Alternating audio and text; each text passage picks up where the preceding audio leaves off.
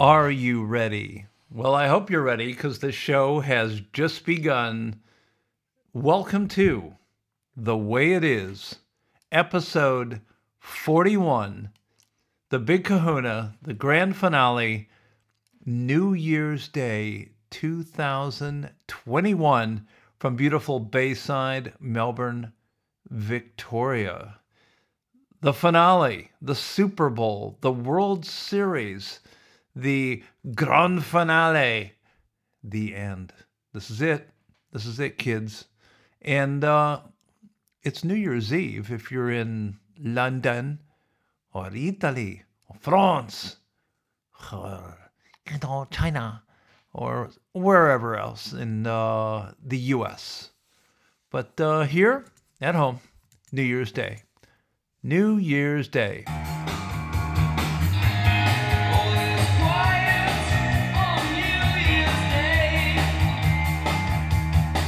Well, actually, no, it's not all quiet here on New Year's Day because you're with me. You're with me, the official Bobby Galinsky Way It Is podcast. And this will be a show unlike any other. You've probably guessed that already. Unless you're a new listener, if this is the first time you're listening to this podcast, I guess it's kind of like, it's going to be kind of like, what's it going to be like? What's a good analogy? I love a good analogy. I guess it's like opening a door and you didn't realize it was the door on a submarine and you're at the bottom of the ocean. And you go, whoa! Didn't expect that because this is a show unlike any other. However, if you've listened to all the previous 40, well, first of all, you'll be one of the smartest people on the planet and most equipped for any type of interlude, interrogatory, and intersection, or conversation, or intercourse, social intercourse with anyone. Not that kind of intercourse, social intercourse, the way people used to talk and discuss. And today, we will be talking and discussing. This will be a lengthy show. You're going to get your money's worth. And it's free. That's why the Jews love to listen to the podcast. Yeah, I love that the Bobby Galinsky, it's free. It doesn't cost anything and says no ads. So I enjoy it a lot. And but it's free. It's free for all. Free for all. And wherever you are, that's where you're going to be. So some of the things we're going to be talking about tonight, today, this morning, wherever you are, is we're going to get a lot of things off our chest, a lot of things to say, a lot of things to talk about, and going to get some of them off our chest. And there'll be a few paradoxes, there'll be some conundrums, there'll be enigmas wrapped in riddles, and there'll be some thought-provoking thank yous and things like that. Because by the time you finish this, mostly, wherever you are, it'll be 2021. And I spoke to God. I speak to God all the time. I do. Truly. This isn't satire or hyperbole or anything like that. I speak to God all the time. I'm actually quite a spiritual person. I'm not an Orthodox Jew. I don't wear funny clothes and I don't keep kosher and worry about opening a fucking umbrella on the high holidays. If it's raining, and I got to go somewhere, I open an umbrella. So there's some things in the Torah that I'll be rewriting also. But to my Orthodox Jewish listeners, and I know there's some good friends out there, I pardon you. But as I was saying, I was talking to God. And I said, God? And he says, yes, Bobby. And that deep God baritone voice that he has. Yes, he. One, he's white. And two, it's a man. So let's dispel that rumor. I think it's a black woman. No. Sorry. Let's get a few things straight here for the podcast. But and he's got a white beard, and he sits up on a throne in the sky, and he's fit. He is very fit. Well, he's like, forever old, but he's fit. I like to think I'm old and fit, but man, is God fit. But anyway, I said, God, 2020 was a really bizarre year. And what's 2021 going to be like? And he said, Bobby, it is really going to suck, but in a much different way than 2020. I said, oh, okay. All right. So that's a prediction. A lot of you are saying 2020 was the worst year. I really, I was angry about a lot of things in 2020, but I saw a lot of great things in 2020 too. Also. And you know what? Looking through history, and we do that today in history, and we like to look at the astrology of how things time and the serendipity and coincidence. And I believe coincidence is just God's way of remaining anonymous. But I don't think 2020 was as bad as a lot of people say, oh, worst year ever. I think, if you were in the trenches in World War I and Germans were dropping mustard gas all over your ass, that's a fucked up year. That's a bad year. Or if you were in Vietnam and, falling into tunnels with punji stakes and things like that, that's a bad year. Or, if you're in, even though the Japanese were our enemy in World War II, they're our friends now. And I love everything Japanese. I do. Everything Japanese. Food, fashion, just about everything. So I think if you were in Hiroshima or Nagasaki in August of 1945, that's a fucked up year also. So I think we got to keep things in perspective. Being locked down here sucked. It took our freedoms away. And freedom's just another word for nothing left to lose. But I know my singing has brought most of you through 40 episodes, But that really sucked. Not being able to drive anywhere and wearing masks all the time. I really hate wearing the masks, and that's kind of returned temporarily. We had a few cases just pop up in Victoria, and of course the news media, the famed news media, oh, panic, Victoria, panic. It was like 3 cases, 6 cases, 10 cases. So just freaking out, everything like that. Close the borders, whatever. Now, got to contain it, nip it in the bud. I like that. But it's the absolute panic, the news media that wouldn't report on, the U.S. election with irregularities in all the states, but feel that they got to report on something else. But 2020, think of the things, and there's going to be a lot of hat tips at the end of the show for, people who inspired me. I'll say some of them up front. Dan Bongino of the Bongino Report. He's one of the smartest guys. Mark Levin of Life, Liberty, and Levin, and just some amazing books that I've read this year that have inspired me. And just things that I've known over the years, or just things that have kind of come to me in my head. I'm not saying that I'm any kind of genius. I hear voices in my head all the time. But so did Ted Bundy. But it's, which direction you take in life. Which direction you take in life. We were watching a bit about Ted Bundy the other day on a pretty good show on Foxtel called Crazy, Not Insane. So even before we get to the entertainment portion of this show, that's something that you might want to watch.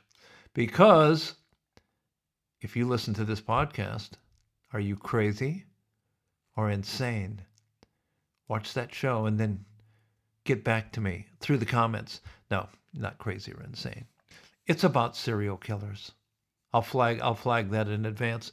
We're going to be all over the shop with this show because we're just going to be talking about whatever we want to talk about, because there's not going to be any continuation. There's not going to be any epilogue. There's not going to be any serialization going on. So it's just things that are on the list, so to speak. The stimulus bill. Boy, I'll be getting into that heavy in this show. Absolutely be getting into that heavy in this show. And we're going to talk about mice and cocaine and socialism. What do mice and cocaine and socialism have in common? Well, let me tell you, socialism, which is simply communism light for, people that don't like to use the C word, communist, is redistributing wealth. And Bill DiBlasio, the worst mayor in the history of New York, gave a big speech about redistributing the wealth. Now, I'm not paraphrasing. I am not paraphrasing. The mayor of New York, formerly one of the most entrepreneurial cities in the world, responsible for some of the greatest wealth, the greatest inventions, the greatest achievements of mankind, has given a big speech, and there'll be the link in the show notes. I'm not going to waste time and even have his voice on my podcast, but you should listen to it, about deciding to redistribute the wealth in New York. Now, do you know what redistribute means? That means take it from those that have it and give it to those who don't.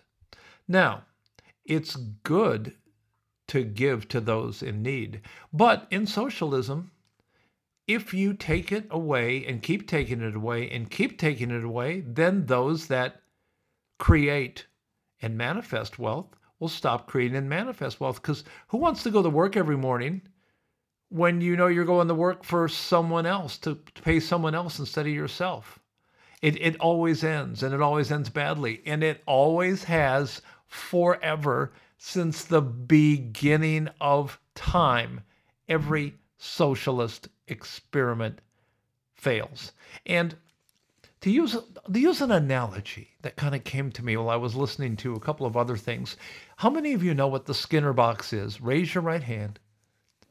Raise your right hand.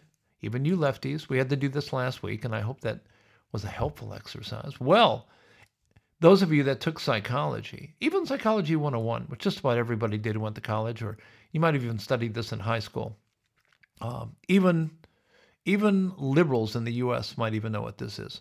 In the 1930s, the psychologist B.F. Skinner devised the operant conditioning chamber, or the Skinner box, which they put rats in, white mice. White mice, of course, was white privileged mice. They weren't actually white privileged by the end of it. And they had two little levers, or levers, if you will. And if the mousy, if the mousy, where's my mousy? Where is my, oh my God, my mousy has disappeared. There was a mousy in here a while ago. Oh, there he is. There he is. Mousy! You'll see mousy in the show notes. If the mouse pressed one lever, it would get a reward. Liquid cocaine. Yes, in the 1930s, liquid cocaine. And that was quite a nice reward. And if it pressed the other lever, it would get an electric shock. Ooh, not very good. Now, I actually think that should have been instituted in Guantanamo Bay for Islamic fundamentalists, but with no reward. Every lever only has pain. But they didn't let me run Guantanamo Bay. But I could be going on to that job after this. There's other opportunities out there. So the mousie's in the box, the Skinner box.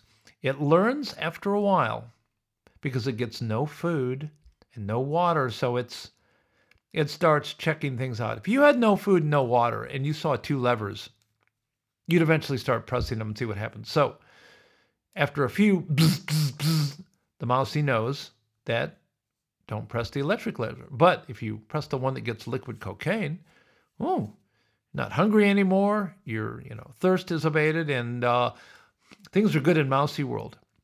So that was quite simple. But do you know what is most interesting? And no one ever really thought of this, that they put several mice in the box, and all the mice had to learn individually.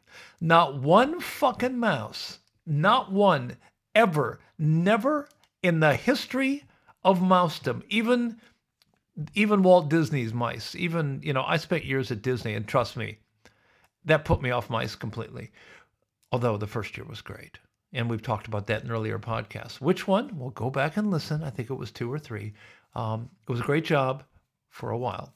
So, no, it was a great company for a while. Not one mouse in the history of mousedom ever taught another mouse what to do. Not one of them ever got into the socialism thing and said, hey, you know what? Little Mickey, little Minnie, little, Miles Mouse, whatever. Don't press that fucking lever. You'll get a shock. Don't press that lever, you get a shock. Press this lever. You get liquid cocaine. Oh, thanks. Thanks, Ronaldo. Thanks, Ronaldo. That's so good of you.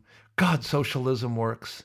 You've saved us all the electric shock, and you're sharing all your liquid mousy cocaine with us. Now, do you see what I mean? Socialism doesn't even work with rats. No one instinctively or inherently wants to give up their only source of food, water, sustenance, and teach others. That's human nature. So, Mr. Bill DiBlasio, who is possibly one of the worst politicians in history, and I had to get this one out of my system. No, you're not going to redistribute the wealth in New York. But maybe that's why 4% of New Yorkers have relocated in the past 24 months. Do you think it was COVID? No, I don't think so much it was COVID. I think that they got the clue and they GTFO'd out of there, and most of them are in Texas, Arizona, and Florida, which have more advantageous taxes and nicer weather, and they don't have a socialist government trying to take things away from them. And I use this as a microcosm of what is going on in the world with everyone, especially in the US, but second here in Australia, and third in the UK, already gone in Italy and France with the socialist movements to redistribute the wealth. Well, since I'm just analogizing and I'm saved up all of these wonderful little stories, I'm going to borrow from Dinesh Souza, who's a pretty smart guy and a filmmaker, who talked about the story of the flute. Because some of you think, oh, the mouse and the cocaine, that doesn't really apply. Those are mice, and that doesn't apply. So let's talk about humans. You've got 3 children. You've got Clara, who built and created a flute to play. And you've got Sally, who was a fantastic flautist. And you've got Ingrid, who's never, ever been allowed to play the flute or had the money to buy a flute. Now, who should get the flute? Should it be Clara, who actually created the flute and owns it? It's hers. Or should it be Sally, who is the most proficient flautist in the world and thus could play it the best? Should it be given to her? Or should it be given to poor Ingrid? Poor underprivileged little Ingrid, who's never had a flute. Well, when you let the government, a socialist government, decide, the socialist government will take it from the real owner. Clara is the real owner. She built it. She thought it up. She got the materials. She created it. She made it. Without Clara, there would be no flute. And, of course, Sally's a proficient, amazing flautist. She's the best. She probably feels a little bit of ownership because no one can play it better, but she didn't build it. She didn't create it. And Ingrid, oh, poor Ingrid. Should we give it to Ingrid? Because some people would feel that would be nice to do. Well, every one of those arguments has value. But ultimately, if you go with the socialist value and take it from Clara and give it to either Sally or Ingrid, eventually Clara will stop building flutes, because why would she build flutes forever and spend her money if eventually they're always taken away and she gets no reward? And that, my friends, is what is happening in government. And that is not the way it is, nor the way it should be. So, a harbinger of doom of what's going on. President Trump just signed a bill the other night that is going to give away thousands of dollars to everyone in the U.S. And if you're broke, that money's going to come in handy. But I think people forget that there's no money fairy, and that's their own money anyway. These are all people that paid taxes, and now they're going to get some checks. And the fucking government, the Republicans and Democrats alike, I'm not taking sides here. The Republicans and Democrats alike are printing money and printing money and printing money and printing money. And eventually it could be like the Weimar Republic in Germany, pre-World War II, when you've seen the photos, maybe you haven't. Well, if you haven't studied history, like most kids haven't in school today, you probably haven't. But Google, in fact, actually don't Google. Use any other search engine other than Google, because they're tech tyrants now. And although I invariably Google because it's what comes up on my screen. If you search the Weimar Republic, W-E-I-M-A-R, Republic, in Germany, you'll see people pushing wheelbarrows full of money, because the government was printing and printing and printing and printing and printing money. And in fact, at one point, they had to have 3 pay services per day. People in the morning, there'd be a pay break.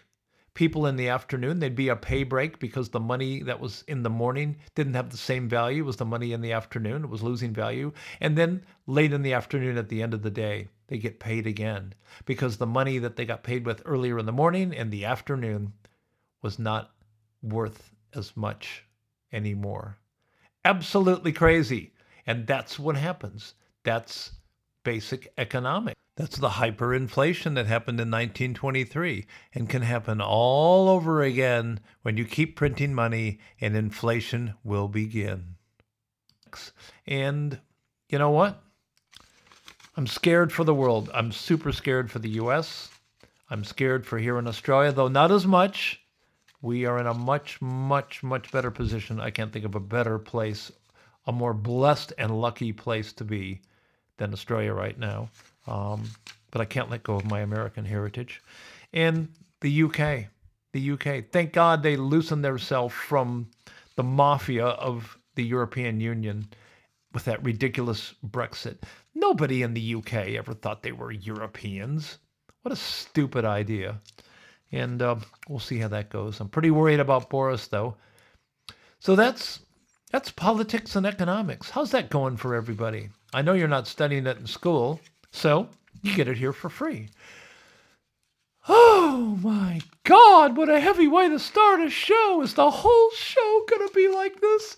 No, there'll be a lot of humor. There'll be a lot of fun. There'll be jokes. There'll be satire. There'll be some darkness. There's been some darkness the past couple of weeks. You never know. I talked about last week, people were starting businesses. They never knew that, the WuFlu was around the corner. They never knew that our friend China, which would crush us in a New York minute, a pre-Bill DiBlasio New York minute, would absolutely love to crush us and enslave us and just fuck us over, and they don't care. They don't. They've never cared about anyone. They've never cared about their own people. And, if the people are fine, it's the government. CCCP. One of those stands for communist, folks. Never forget that. And, a lot of people never saw what was coming, what they didn't know that they didn't know. And, I thought at the beginning of this year, I had a film project that was just about ready to go with a director and a couple potential actors, and then boom, that's gone. So you never know what'll hit you, and there's been some dark forces out there, and, we all have an expiry date. And this podcast's expiry date is today. Maybe I've got an expiry date today. Maybe not. Maybe next week. Maybe 30 years. But we all have expiry dates. And the theme of this show is from a wonderful book called The Black Swan. Hat tipped again to Dan Bongino, who put me onto this book.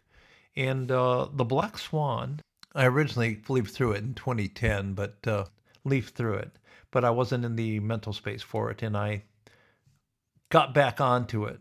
And basically, it's the impact of the highly improbable book by author and former options trader Nassim Nicholas Taleb, and the book focuses on the extreme impact of rare and unpredictable outlier events, black swan events, and the human tendency to find simplistic explanations for these events. If there's one book that I think you should read, and there are never shoulds in life, don't should on yourself. If there's one book I think in these times that you should read, that's it. It's amazing. And the theme of this show is about chasing opportunities and not chasing trains, which is from that book. Very simply, there's so much goodness out there. There's so much amazement that came out of COVID, that preceded COVID, WuFlu, and the world is an amazing place. I have always said, and in every episode of this podcast, that there is an equal or greater opportunity on the side of darkness and catastrophe and woe and despair. And you just have to be open to it and find it and look for it. If you look for despair, you'll find despair. If you look for opportunity, you'll find it. And I've always been blessed that my wife says I'm not a glass half full person. I'm a glass overflowing. And I love that. But also, don't chase trains. In other words, if your train is at 5:02 p.m., and if you get there at 5:04 p.m., don't run after it. You fucked up. Not the train. You fucked up. You fucked up. So you knew the train was at 5:02. You didn't make it, so it wasn't important to you. Chase opportunities, not trains. And I think that really is going to be what happens in 2021 and beyond. And no, God didn't say it was going to suck. It said it's going to suck for some people when I spoke to him the other day. Because those people are always looking for the negative. Always looking for the negative. I think even some of the most negative people have come good by the end of this year. Even look at social media posts, Facebook and, Rumble and TikTok and Twitter and everything. And people seem to be hopeful. Say, all right, 2020 was fucked or whatever. And then lost somebody or they couldn't go to a funeral or things like that. Things that happen anytime anyway. And they're looking forward to the future in a simplistic, positive way. I am. I'm always hopeful. And just being hopeful, just being positive, affirmations and stuff like that, that's, you got to take action. You got to take action. And we're going to shift gears in a second. We're going to shift gears and go into the past and the positive. But just to finish the New York note, passionate about New York, because I love New York, love visiting New York. My mom was born in New York. And so there's some New York in me. Who doesn't love New York? Bill DiBlasio doesn't love New York. Neither does Governor Cuomo. And this bothers me because you know that I've been studying Italian. I said I love all things Japanese. I love all things Italian even more. I love Italian fashion, Italian cars, Italian food, Italian furniture, Italian people. Some of my best friends are Italian. Italians are just cool people. What a love of life. And Italian movies. But, even though, the mafia, the Sopranos and, the Godfather, the mafia gets shit done. And they got a code and it's ethical. But Bill DiBlasio and Governor Cuomo of New York are two Italians destroying the state. What is going on? What happened there? Why can't all the other Italians in the world rise up and sort these guys out? Because it's just absolutely spoiling everything Italian. I mean, you got to look at it and go, absolutely got to go. Chi ha lasciato che queste du puzzolente fisce inutili gestassero lo Stato di New York e la città di New York. Che cazzo te di spagliato e voi, gente? So I'm going to leave it in your hands on that one, because that's what we got to deal with today. Today. That's one small step for man, one giant died at 1 p.m. Central Standard Time. My firm belief that the only thing we have to fear is fear itself. Yes, you know, it's time for Today in History. Today in History. Today in History for newcomers to the show, which will be latecomers because this is all she wrote. It's one of my favorite times because history repeats itself, and those that do not learn from history are destined to repeat their mistakes. And there's a lot of them here, and there's a lot of goodness. Well, let's go back to 45 BC. 45 BC, on this day, the Julian calendar took effect for the first time. Then, in what a great year, imagine writing a check out, 111, January 1st, 1, what a great check, was the origin of the Christian era. Then, I guess you couldn't backdate a check then, on the first of the first. I need that money, Julian. Well, I'm not going to have it. Could you backdate the check to BC? Okay, BC. Well, let's forward to 177. Commodus, the son of Emperor Marcus Aurelius, you should know this, becomes consul for the first time at 15. Then the youngest ever in Roman history. 15. Today, 15-year-olds can't even drive a fucking car. In 404, the last gladiator competition in Rome. I think they probably felt it was pretty much like this podcast. It was an end of an era. Then in 630, Prophet Muhammad sets out his army towards Mecca, capturing it bloodlessly. Well, that's very un-Islamic. And you know what? Today, if you feel like it, draw some cartoons of the Prophet Muhammad and send them to a friend. In 1515, Jews are expelled from Laibach in Austria. Well, historically, it's always been fuck the Jews, and never has changed. But we like to highlight some of the lowlights. In 1527, this one's for you, Slavko.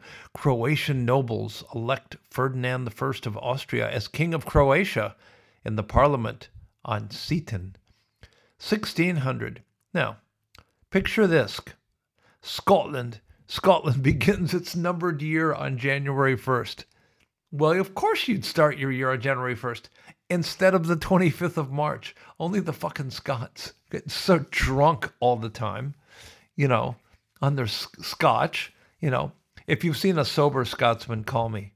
I'll give you my number. They started their year. Well, okay, 1600. All right, we're going to start on January 1st. 1673, regular mail delivery begins between New York and Boston. Whoa, well, maybe they thought they should talk to each other.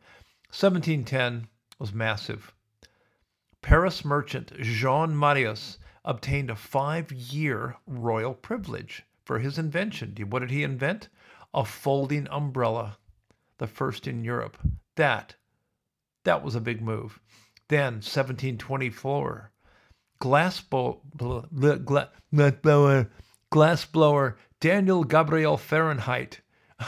I bet you can't guess what this bitch did. Daniel Gabriel Fahrenheit proposed a system for making thermometers and the Fahrenheit temperature. The Fahrenheit temperature scale in a paper to the Royal Society of London, and is elected a fellow on its basis. I'd love to look up more about why centigrade wasn't good enough, but this is the end, my friend. 1788, Quakers in Pennsylvania, not Quakers like Michael J. Fox, but Quakers in Pennsylvania emancipate their slaves. Might not have been a good move. 1808, Sierra Leone becomes a British colony. Sierra Leone, as you might recall, had a wonderful decade starting in 1991 when the Revolutionary United Front, the RUF, was a rebel army that fought a failed 11-year war. Child soldiers were heavily recruited, and the RUF instituted a policy of cutting off the hands of captured soldiers. Well, how did that go? I guess that's where the original hands-free mobile phone would come into play. 1808, just kidding. Sadness. Very sad. Very sad. 1818. Mary Shelley's Frankenstein, or The Modern Prometheus, is published anonymously. I hadn't known that, by the small London publishing house of Lackington Hughes, Harding, Mayer, and Jones. 1863, a big day, the Emancipation Proclamation on this day, issued by Honest Abe Lincoln to free slaves in U.S. Confederate States. Said, you're free, and I want you to wait, a couple hundred years. And then in 2020, I want you to go on an absolute rampage and start a group called Black Lives Matters and loot and burn and go crazy.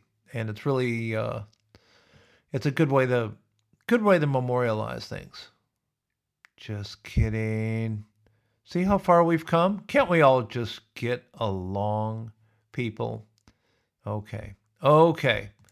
And then, 1874, New York City annexes the Bronx. Now, if you ever get to the Bronx is tough, but there is one of the best steakhouses in the U.S. It's called The Flame, and it's in the Bronx. So other than Sparks Steakhouse in Manhattan, there's been a lot of mob hits, you got to get to The Flame in the Bronx. Trust me on that one. 1881, Dr. John Watson is introduced to Sherlock Holmes in a story written by Arthur Conan Doyle, which, for most of you kids, is when Jude Law was introduced to Robert Downey Jr. 1896, German physicist William Röntgen announced his discovery of X-rays. Wow, that helped the Fantastic Four. In 1901, coming back home here, the Commonwealth of Australia is formed when the British Imperial Parliament Act, the Commonwealth of Australia Constitution Act of 1900, comes into effect. Australia, fuck yes.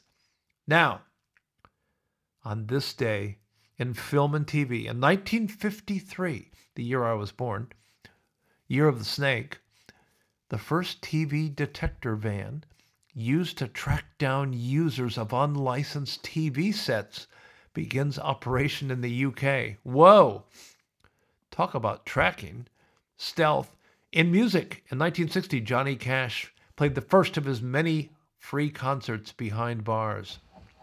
And in sport, on this day, January 1st, 1902, the first Rose Bowl. Tournament Park, Pasadena, California, Michigan, which currently has one of the 9 dumbest governors in history, the Witless Whitmer, beats Stanford 49-0.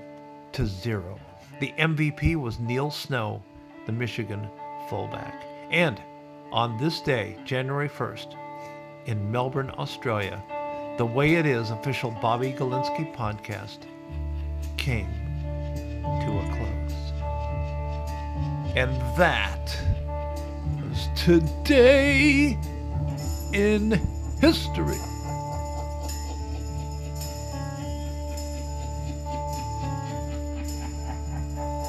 This is the end, beautiful friend. This is the end, my only friend. The end of our Yes, thank you, Jim Morrison, for that poignant moment. I know that some of you out there were thinking, well, God, I hope he plays the whole song. Fuck the podcast. I only listen for the great songs. But then some of you might be thinking, oh, is he coming back? What's going on here? Yes, it's what you don't know that you don't know. And that's what we love about this podcast. Because, boy, things can come out of left field. I know that I've had a few things come out of left field of late. Didn't see that coming. Whoa! But one of those was 2020. Now, there's just so much goodness to talk about. I got to talk about some of the real goodness that's out there. Because after our walk this morning, we were just going into a little cafe for a bite to eat and the coffee and tea, and boom, QR code, you're registered in, tap the phone, things like that. Contactless payment, all these things that were like, they're ready for COVID. They're ready for WuFlu, so that when China give us big surprise, we were ready for it. You know, the retina scans at some of the airports, TSA pre-check, you know, everything. Now, Apple Pay, but Apple Pay wasn't ready for masks. No one was ready for masks. But there's some just astonishing things. Now, kind of a mixed blessing of astonishment are the vaccines. The vaccines. Now, being that the spouse and I are nearing our 7th decade, hopefully, we're going to have that vaccine to travel, because governments are not going to let us come and go hither and thither without proof of vaccination. And nor will we be able to get travel insurance. And we love to travel. Traveling is a passion of ours, a passion along with fashion. And what better thing is there really than discovering the world and meeting other people who want to blow you up and destroy you and take over your way of life? No, I'm talking about not visiting those countries, but, France and Germany and Italy. Oh, I love Italy. And, of course, England, our favorite, Claridge's, which sadly is closed again, as you know, Tier 19 in London has come in. But, and it's cold there. It's cold in London. The Christmas lights are dimming from lack of activity. But I must say I discovered something in an article in Atlantic Science, which you'll see in the show notes from Dr. Richard Porter. That, this is not science, bitches. That's still coming. I'm not going to rob you of that.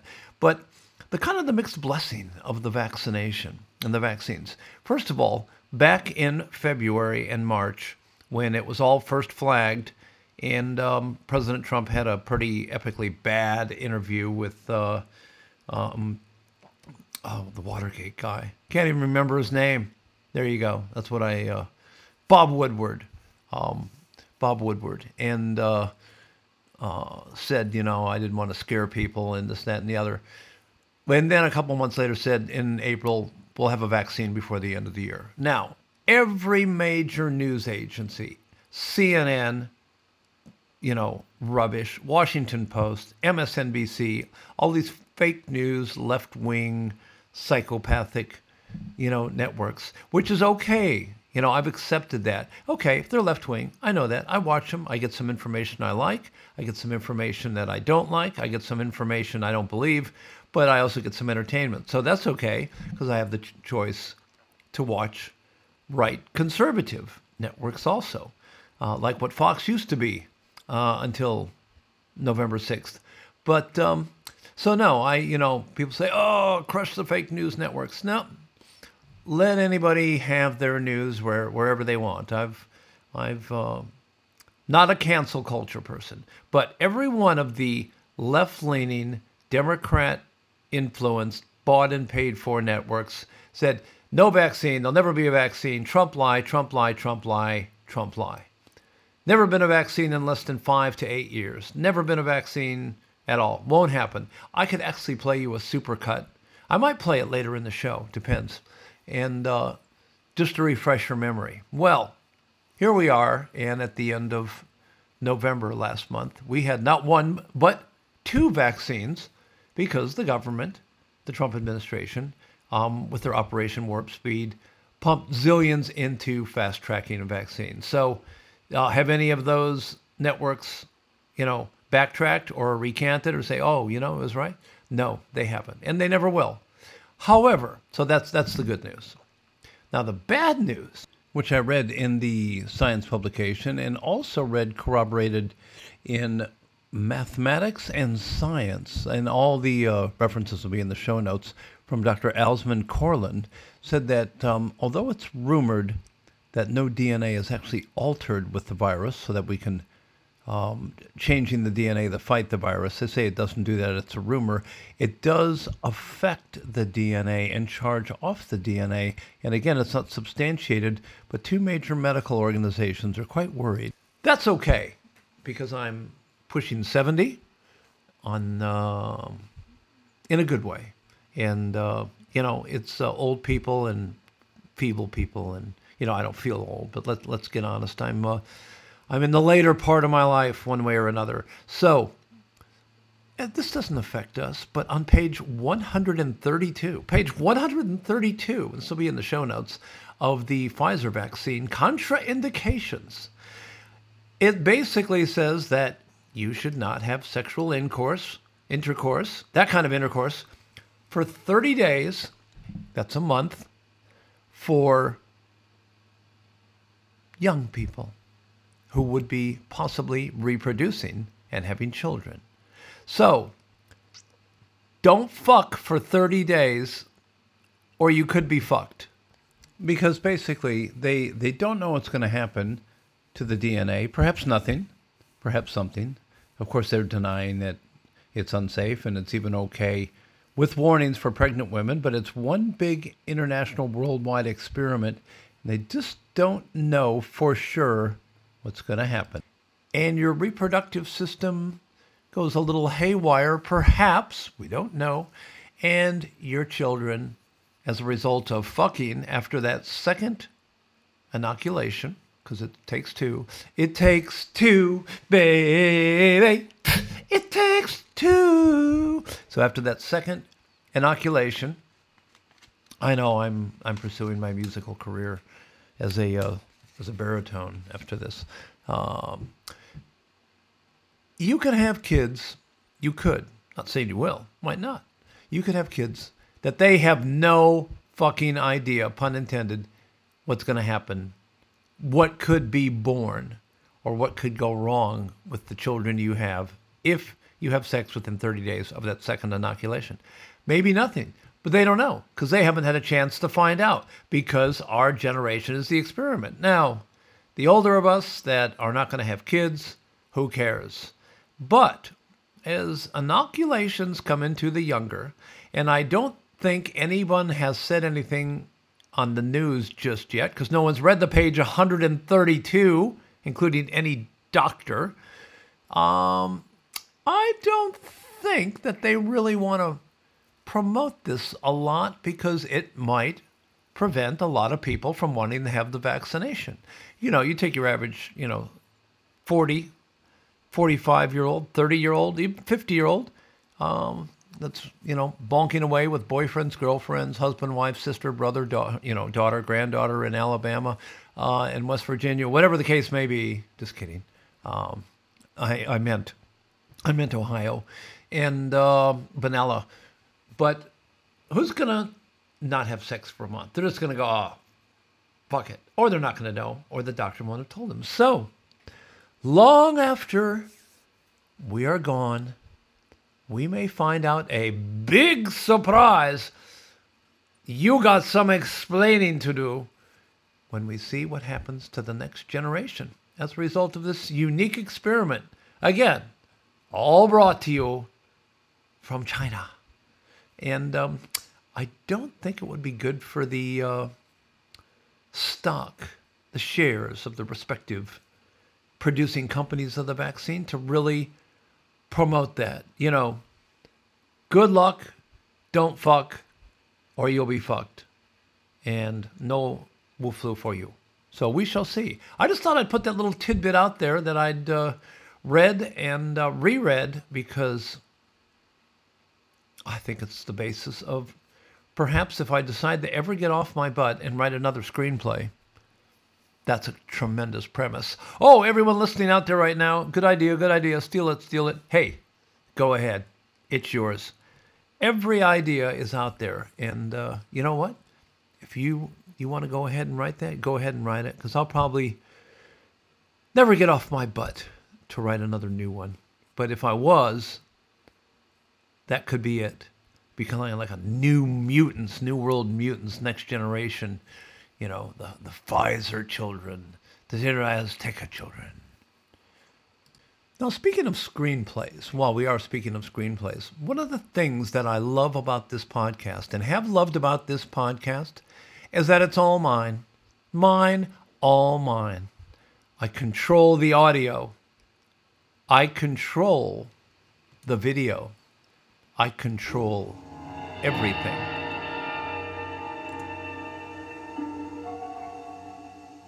nothing wrong with your television set. Do not attempt to adjust the picture. Nothing. Don't. We are controlling transmission. Too late. We will control the horizontal. We will control the vertical. We can change the focus to a soft blur or sharpen it to crystal clarity.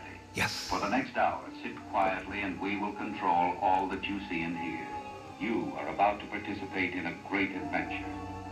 You are about to experience the awe and mystery which reaches from the inner mind to the outer limits. Yes, you have reached the outer limits in this podcast.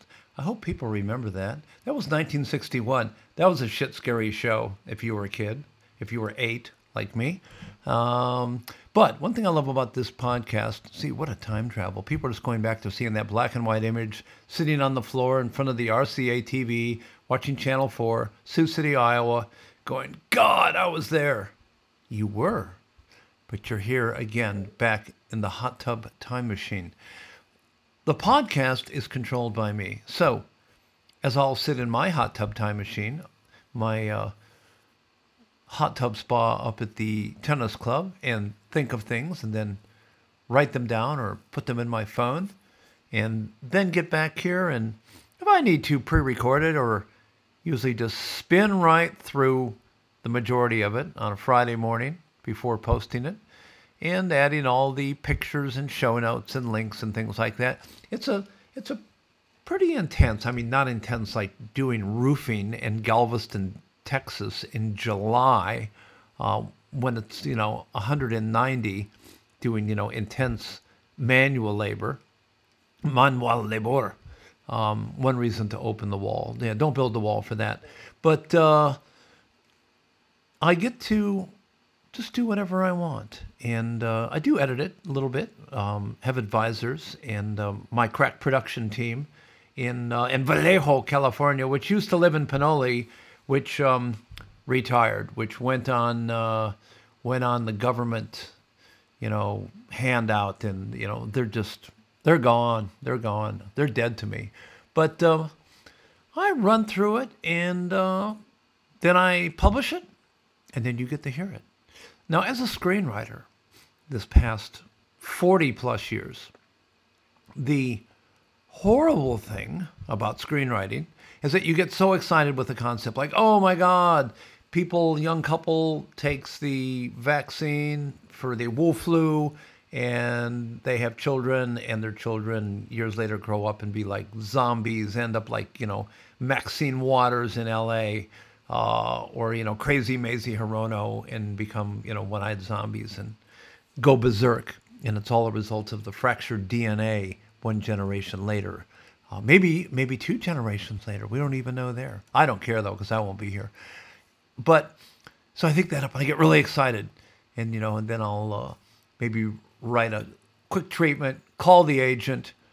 The agent will go, well, I don't know. Or he or she will get really excited, and then you get really excited, and then you go ahead and write it on spec. And writing on spec means, like building a spec home. You're doing it for free. Or you find somebody who's a producer that goes crazy, that can't wait to be a part of that, and they go raise some money, and then you get paid, and, get paid a bunch to write it. But just like, drawing up plans for a house or a building, being the architect, it really only counts to the writer when the home is built or the building is built. So no matter how many months or years I put in a screenplay or how much I get paid on it, it still only excites me at the end when it's made. And the podcast has that amazing, amazing feeling of completion. Thought of it, written it, created it, shot it, put it in the can, and then out it goes. And so it's a gratification that is so rare in screenplay, because people say, oh, it's so great when you finish your screenplay and type the end. Well, 99.4% of screenplays suck. So it is satisfying when you do that and the film's going to get made. But you never know, because I can tell you on two hands the number of screenplays that I personally had that, were in various stages of either there was some money attached, or there was an actor attached, or a director attached, or a lot of money attached, and it was ready to go. And, it was the night before casting and a major investor pulled out, or a partner changed his or her mind, or went another direction, or it just got too hard for them. It just got too hard. But not that they were bad people, but I've learned over the years one thing, that partners generally suck. Generally suck. They rarely, sometimes, but they rarely add up to more than the sum of the parts. Unless once in a while you find that collaborator, that partner, that not only augments what you already have, but brings something to the table that you don't have at all, and makes it all happen. But more often than not, and I found it out late in life, you find someone that shares the vision, but their way of getting to that vision is different. And they have other agendas, their own agendas. Not that it's anything evil or negative or malevolent or grotesque or, conspiratorial. It's just that they have their lives. And your baby, your dream, your screenplay is stillborn when they take off or they go another way. And especially if you're a writer and you've assigned ownership to another producer, which is why I went into producing, to control my destiny. But in many cases, signed off or was financed by a producer, and then that, got paid, and then that film never got made. Got paid, it didn't get made. Now, could it be made next week, next year, 10 years, 100 years, never? Nobody knows. And those people out there know who they are, and it's in their hands. But the podcast gives me that satisfaction. And this is the conclusion of a 41 series show. So 41 eps. Not as many as maybe Seinfeld, not as many as maybe Bonanza, but more than many. So very satisfying. Very, very satisfying.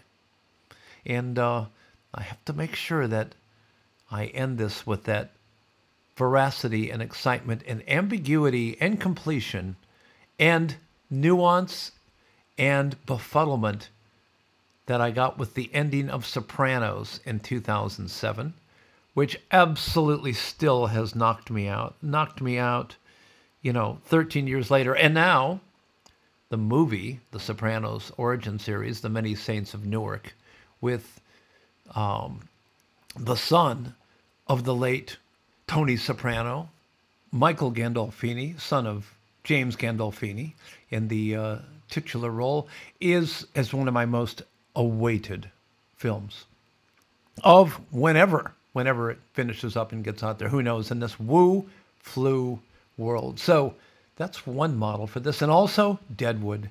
If you haven't watched Deadwood, HBO's Deadwood, how is this segued into the entertainment? Oh my God, I knew we forgot something. Take it away, Earl.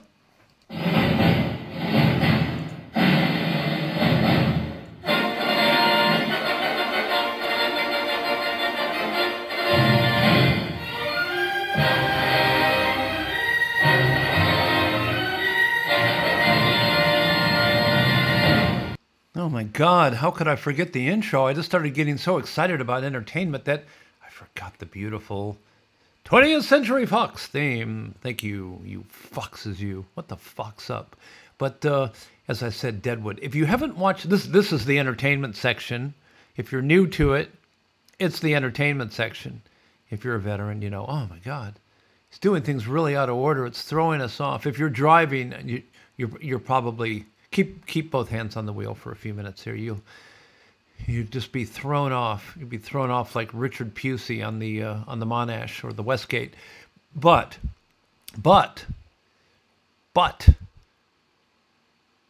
Deadwood, HBO, one of the most amazing series ever.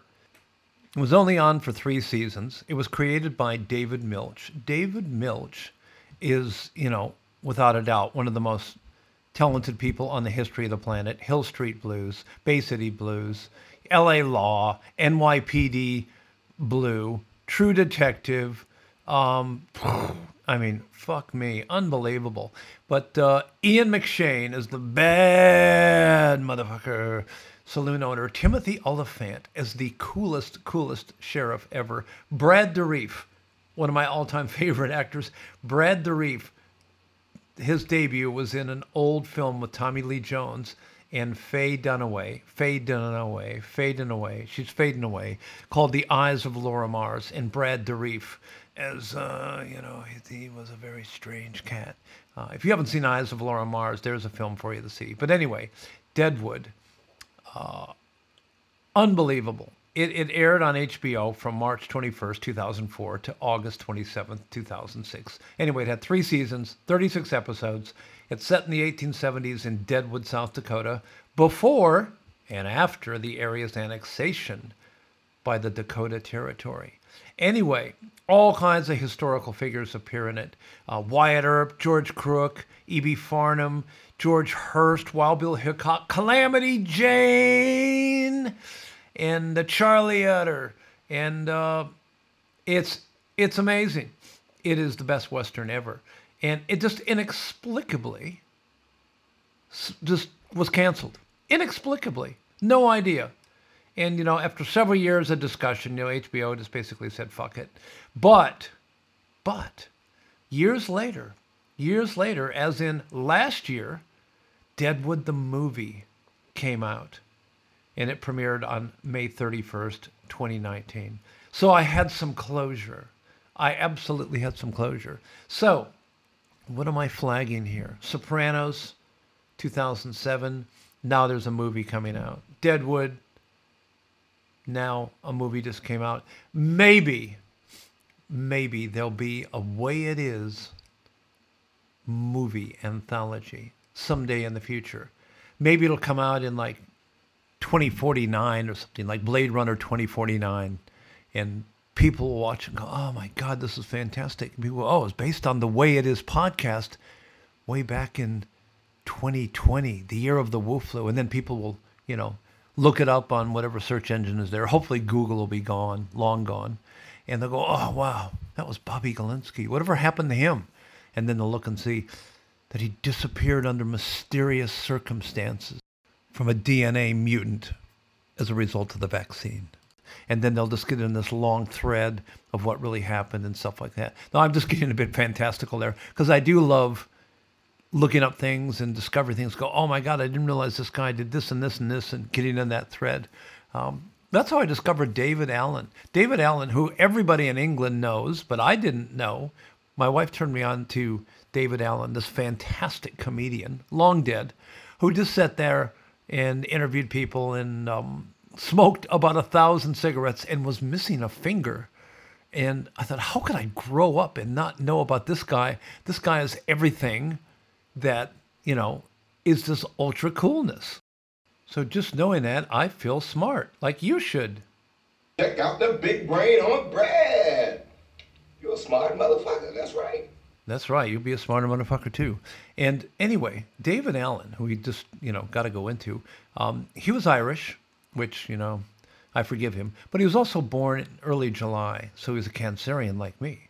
And many of you know I'm a Cancerian with Aries rising, a Pisces moon in the 12th house, which is why I can get so maudlin and dark at times, and people might mistake it for evil or not empathic, but simply darkness. Anyway, back to David Allen.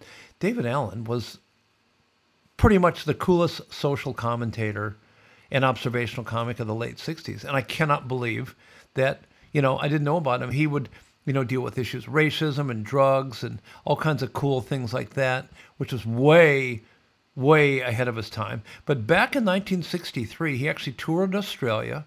He was super successful, and he was offered to headline a TV talk show on Channel 9 called Tonight with David Allen, which was also very successful. However, 6 months after his TV debut, things are going well. Let's let's try not to fuck that up. He was banned from the Australian airwaves when, during a live broadcast, he told the show's producer, who had been pressing him to go to a commercial break, to, quote, go away and masturbate, end quote, so that he can continue an entertaining interview with Peter Cook and Dudley Moore. Well, the ban was dropped quietly as Allen's popularity continued unabated. Now, he used to just sit on a stool, smoke and drink. And you know what? How cool was that? How cool was that? Anyway, you don't have people like that anymore. Everybody is just too politically correct. You can't say anything naughty. I mean, this guy was Irish, and he was totally taking apart Catholics and the IRA and everything during, all the IRA madness in Britain and stuff like that. So absolutely fearless. And that's what good comedy can be. I missed that, and I'm sorry that I missed him, but it was great to discover him nonetheless later in life. And that should just about do it for... No, it's not. I just had a thought. I wish I had the chance to see it before this show, but it hasn't opened yet. But I'm going to see Nomadland this next week. And Nomadland looks like to be my new favorite film. Sometimes you can just know something's going to be good before you see it. Or sometimes you can see the trailer and you think, that might suck. You can't tell it will suck until you see it. And I don't like people who go, that's gonna suck, because that's not fair. You got to see it and then judge. But Nomadland with Frances McDormand looks amazing. And it's about an older lady, gray nomad, who's lost everything and goes on the road. And just about everything she's in is astonishing. And the film by Chloe Zhao won Best Film at the Film Critics Award. So I'm excited. And that is the entertainment news, which takes us to the mighty, mighty, mighty, mighty, mighty, mighty theremin. My favorite theremin.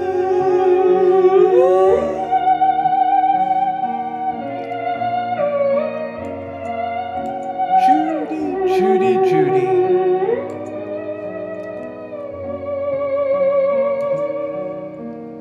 The mighty, mighty theremin with Somewhere Over the Rainbow, bringing us into Science Bitches. And Somewhere Over the Rainbow reminds me, of course, of Judy Garland. And Judy Garland may have had the first WuFlu vaccine, because I think something happened in the DNA of her child. Anyone who has closely watched Liza Minnelli would know something's not right there. Anyway, some people go, I love Liza Minnelli. I love, Dick Cats and all that jazz. And I just love that. Oh, you know what? I've said it for 41 episodes. I fucking hate musicals. Don't like them. There's a few that I've liked. I liked South Pacific when my parents took me to see it. And trying to think of anything else. Speaking of musicals, you know what I loathed? I wanted to like it. I loved the opening sequence. And then it just went downhill into an abysmal miasma of nothingness. It's fucking La La Land. Oh, I love La La Land. If you're an actor or if you're gay, you liked La La Land.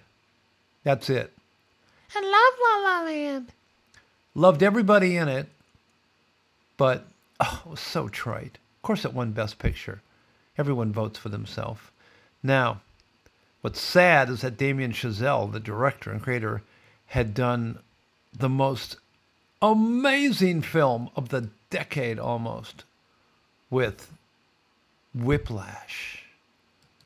Whiplash is one of my perhaps 20 favorite films of all time, and with J.K. Simmons and Miles Teller, and right down to the last frame, flawless film, amazing film.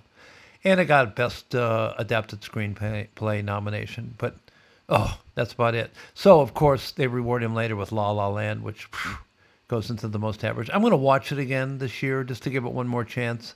And you know what? Since I'm not going to have any more podcasts, I won't have to apologize or recant or change, but I'm going to give it one more chance. Maybe. And then Chazelle followed up with First Man, which again, I do love Ryan Gosling, who, he had in La La Land. And First Man could have been amazing, except that it got all wimped out in, lefty, socialist, don't show the flag at the end, don't go jingoistic and, just wimp out. It could have been one of the most emotional moments in the most emotional film, but it was just a guy in a can in space. So maybe Whiplash was his Rosebud. Maybe it was his Orson Welles moment, and everything else will just follow. We'll see over the years. We'll see. But I can tell you one thing. I will never pay another penny to go see a musical in the cinemas ever again. Mark my words, you heard it here. Ever. If you see me in a musical, then by all means, come up to me and go, you promised you would never, ever, ever go to a musical in a cinema again. You lied. It's okay if other people are watching the musical because they don't want to break a promise. I don't want to break a promise. Speaking of breaking a promise, this is science, bitches. And I promised you science for the very last time. And I just need you to know from ZME Science by TV Pew, one of the coolest sites, that did you know it takes a photon up to 40,000 years to travel from the core of the sun to its surface, but yet only 8 minutes.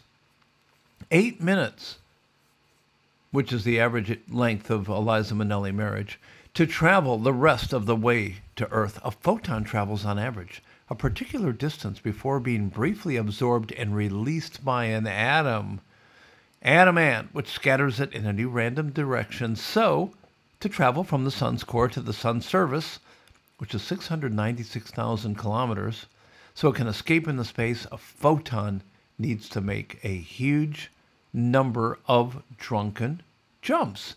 The calculation's a bit tricky, but the conclusion is that the photon takes many thousands and many millions of years to drunkenly wander to the surface of the sun. So in a way, some of the light that reaches us today is energy produced millions of years ago, which many people know.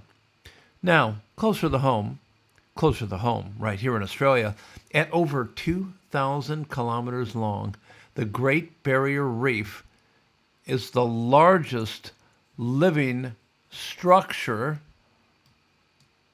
on Earth. Now, you might have thought that Rosie O'Donnell was the largest living structure on Earth, but you'd be wrong. Coral reefs consist of huge numbers of individual coral polyps, which are soft-bodied invertebrate animals that are linked together by tissue. And the Great Barrier Reef is an interlinked system of about 3,000 reefs and 900 coral islands divided by narrow passages. Now, we've been up there. We've snorkeled up there. It is astonishing. It is astonishing. And lastly, this is so important. Grasshoppers have ears in their bellies. Unlike humans, grasshoppers do not have ears on the side of their head. Don't touch their ears. Don't touch their ears. Like the ears of people, the grasshopper's sound detector is a thin membrane called the tympanum, or eardrum. And in adults, the tympanum is covered and protected by the wings and allows the grasshopper to hear the songs of its fellow grasshoppers. Simple, easy, helpful, useless, and useful, all at the same time.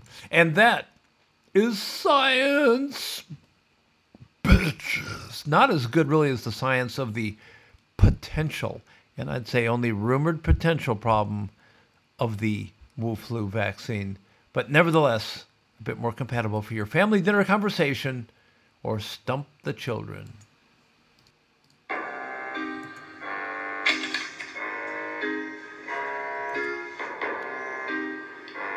So, you finally arrived. What the hell are you wearing? It's my ass-kicking outfit, bitch! And if you're going to be talking about ass-kicking outfits, we've got to pay homage and say au revoir to the master of licensing, Pierre Cardin, who died just a few days ago at age 92. And there's going to be some amazing pictures from his life in the show notes. I don't have any Pierre Cardin products. I don't have anything of his to wear. But he was the genius, the space age. He also designed the groovy kind of fast-forward, fashion-forward outfits that the Beatles had on in their Meet the Beatles album cover, those collarless jackets, and unbelievable legend. Never did the same thing twice. Always ahead of the pack, and just a cool, groovy guy. Cool, groovy guy. But what is your podcaster wearing? Well, let me tell you. I figured for the last episode I would suit up, and I am suited up in a suit, a window pane suit, very lightweight for our summer, from Scotch and Soda. Now, Scotch and Soda began as a men's wholesale brand in Amsterdam. In 2000, it was bought by Eric Bildsma, Patrick Munsters, and Joop Cruels. God help me if I pronounced it badly. Sorry, guys. Then it rebranded and relaunched a year later by Tom Puick, Mies Buick, Brian Jansen, and Leonard Buzz. Scotch and Soda primarily manufactures premium and upmarket men's clothing and women's clothing under the brand Maison Scotch, boys' clothing under Scotch Shrunk, and girls' clothing under Scotch Arbel, denim and urban products under Amsterdam's Blauw, and a line of fragrances called Barfly. Scotch and Soda was acquired by the brand house Kelwood Stables, an affiliate of Sun Capital Partners, in 2011, and they make super groovy clothing, very reasonably priced by designer methods, and totally unique. It just doesn't look like anything else. It's fantastic. Discovered it by accident in Noosa a couple years ago, and then in the city here. Now, what am I walking on? I'm walking here on Cesare Pacciati, my favorite shoemakers. And Cesare Pacciati was born from the marriage between Cecilia and Giuseppe Pacciati in Cittadinova Parache, a small city in the province of Macerata in central Italy. That's on the east side facing the Adriatic Sea. Now, his father had founded a shoe company in 1948, and Cesare studied at the prestigious Drama, Art, and Music Studies degree course at the University of Bologna before inheriting the family business in 1980. And lo and behold, it's New Year's Day. He is born on New Year's Day. So, what more can you say? Who makes better shoes than the Italians? And Pacciati is known for his really groovy luxury shoes and leather goods, and is famous for its dagger logo. And inside, we've got a Zegna shirt and Zegna tie. So we've gone Italian and we've gone Dutch. You're not much if you're not Dutch. That's what they used to say in Orange City, Iowa, at the Tulip Festival, which is not far from where I grew up in Sioux City when we'd go up there. And what's your podcaster been drinking? Well, free wine. Free wine? Yes, free wine. A beautiful bottle from the King of Elwood that I'll be talking about the King of Elwood, who's in my big predictions for later this year and beyond. And it was a beautiful bottle of Dandelion Vineyards, the Lioness of McLaren Vale, Shiraz. And thank you, King of Elwood. Very nice. Nothing like nice, free wine. And as we segue from fashion to the passion of imbibement and into the ovens, and no one can segue into the ovens better than Jews.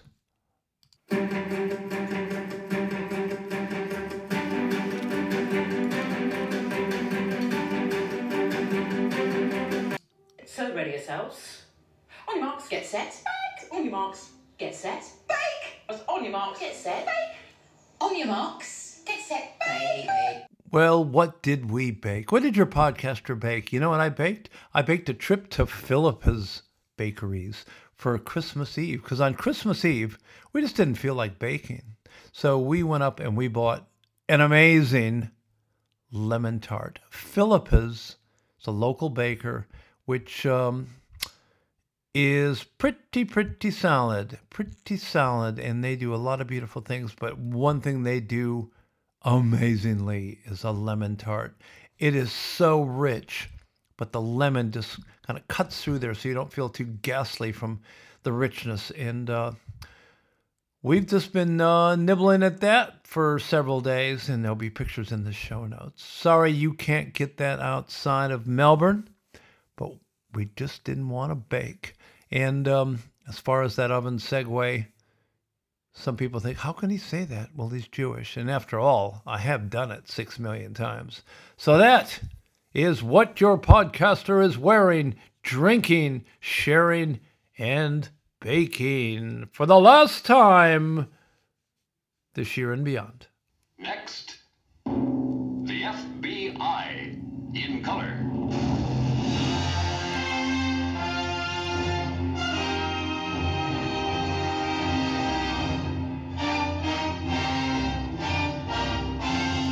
Well.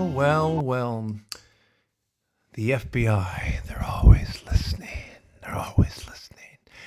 Well, I think it's time to just throw out, since the FBI is always listening, a couple of wiretaps into the future, a couple of predictions, a couple of things just to throw out there as 2021 launches. Well, first of all, we'll be counting down our top 10 predictions. Now, I'm not going to put a time limit on most of these. It might take a few weeks, few months. Maybe they'll even show up in years. But in descending order from number 10 to number 1. Number 10, in the way it is, Bobby Galinsky exclusive podcast predictions. Number 10, over 25% of cinemas worldwide will shutter permanently. Not shudder like an earthquake, but shutter, close. That's for the liberals. Permanently by the end of 2022. Number 9, 95% of feature films will have less than a 1-week exclusive at cinemas before going to streamers. And this will happen by the end of 2021. 95%. They'll have a week at the cinema at best, then stream. It's all day date. Number 8, Joe Biden will not serve out his term as president of the United States if installed past 24 months, and it will end not as a result of ill health or age, but as a result of his legal conflicts of his and his son's dodgy foreign business interests. Number 7, vinyl records will outsell CDs for the first time in 34 years. Now, I cheated. That actually happened just like today. I saw it on the news, but I had to have one sure thing. Vinyl records outselling CDs. That's quite amazing, really. Everything old is new again. Number 6, a Republican will be elected president of the United States in 2024 in a landslide. Number 5, IQ tests will be given to people running for the U.S. Congress no later than 2026 midterms. IQ tests will be given to avoid the current situation where the absolutely dumbest people in America are all collectively in both the Senate and the House. And I'm equally talking Democrats and Republicans. It is embarrassing how stupid our lawmakers are on both sides. Number 4, the King of Elwood will so dominate Elwood and surrounds in his vast Game of Thrones-like White Walker real estate blitzkrieg that the area will be renamed Gaimanland no later than 2024. 25. Number 3, dogs will have to learn to bow to cats worldwide, acknowledging their superior sentient animal superiority. And cats will force all statues of dogs around the world pulled down as racist by the radical feline society 9 Lives Matters. Number 2, there will be no white, straight male actors, directors, or filmmakers ever seen again on a film or TV set after 2023 in a primary role. This cultural ethnic cleansing will be known as whitewashing in the industry, and even the term white noise will be banned from all editing studios in order to ensure inclusiveness. And number one in the predictions, other than bushfires. There will be bushfires in Australia. There will be bushfires. But number 1, the Way It Is official Bobby Galinsky podcast will enable a cult following greater than any film or stage show ever, and will be rebooted in 2027 as, lo and behold, a musical! A musical, no, scored by Mick Hucknall, Ed Sheeran, Mumford & Sons, and Nickelback, with Celine Dion singing the theme, My Podcast Will Go On, with Brian Ferry playing Bobby Galinsky, and a cameo from Al Pacino playing him late in life, which I will be forced to attend the premiere of, and thus break my blood oath promise of never attending another musical ever.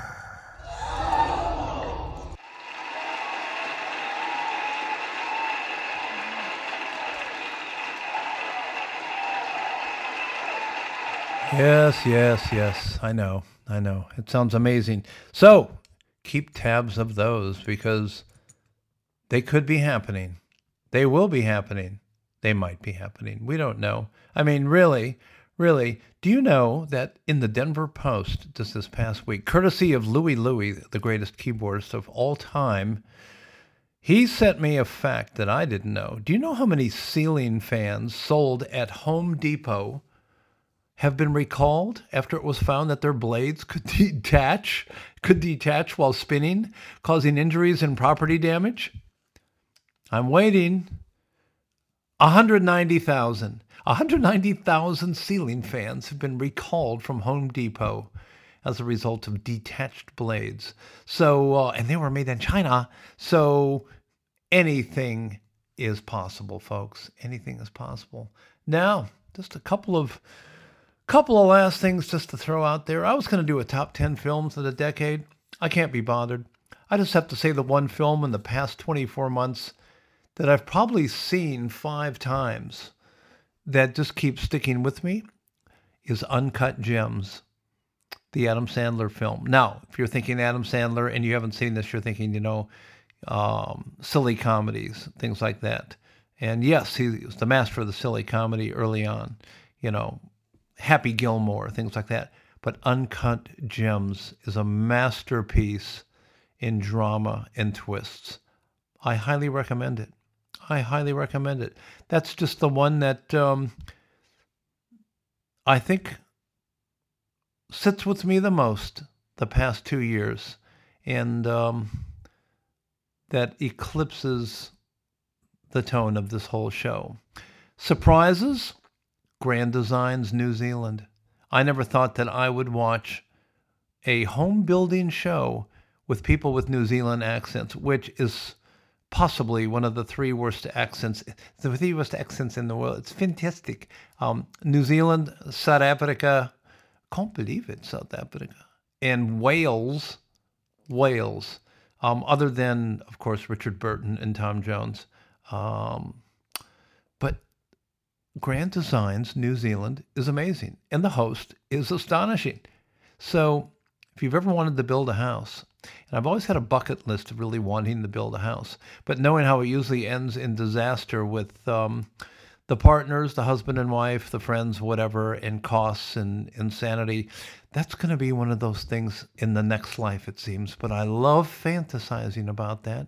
And it's amazing. The original show with Kevin MacLeod, the UK show, was amazing. The Australian one is very good, unlike the Australian franchise of Top Gear. One of the 9 worst shows ever made here, other than any Ben Elton special. And also just, like random things.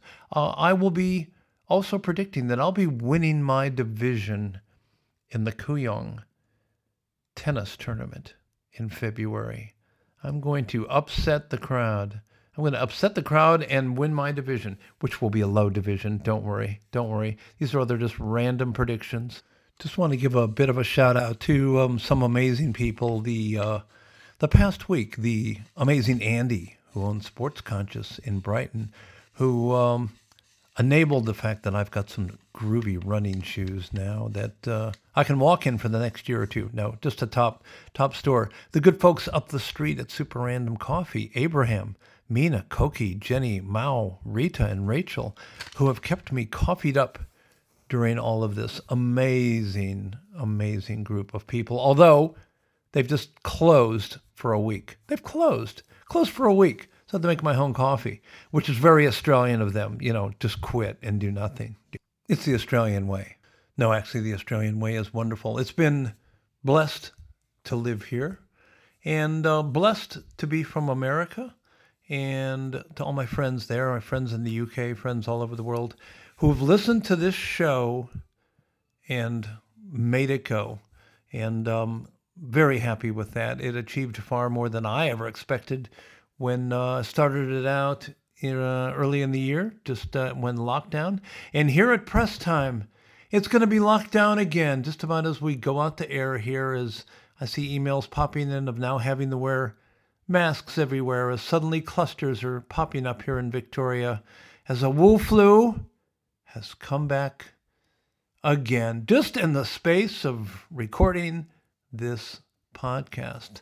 So I just want to read you one thing to let you go, and it makes a lot of sense. It's about doing your best and being great and trying to do something, and that's the paradox of discernment from the good man Seth Godin. The typical 10-year-old violinist can't tell the difference between a cheap instrument and a guarneri. A harried traveler simply wolfs down a hamburger, not really worried or aware of its provenance or flavor. And a bureaucrat buys whatever is cheapest and meets the spec, without regard for how well it's designed or the supply chain that created it.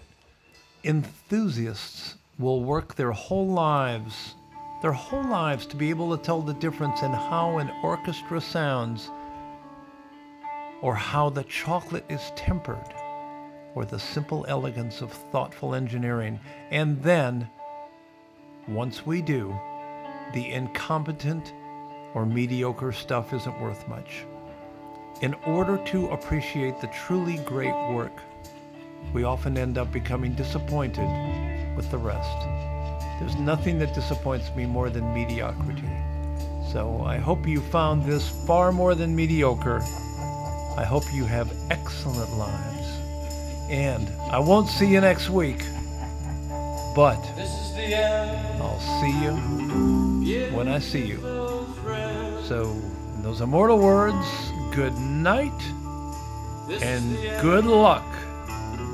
Conductor, take us out of here one more time.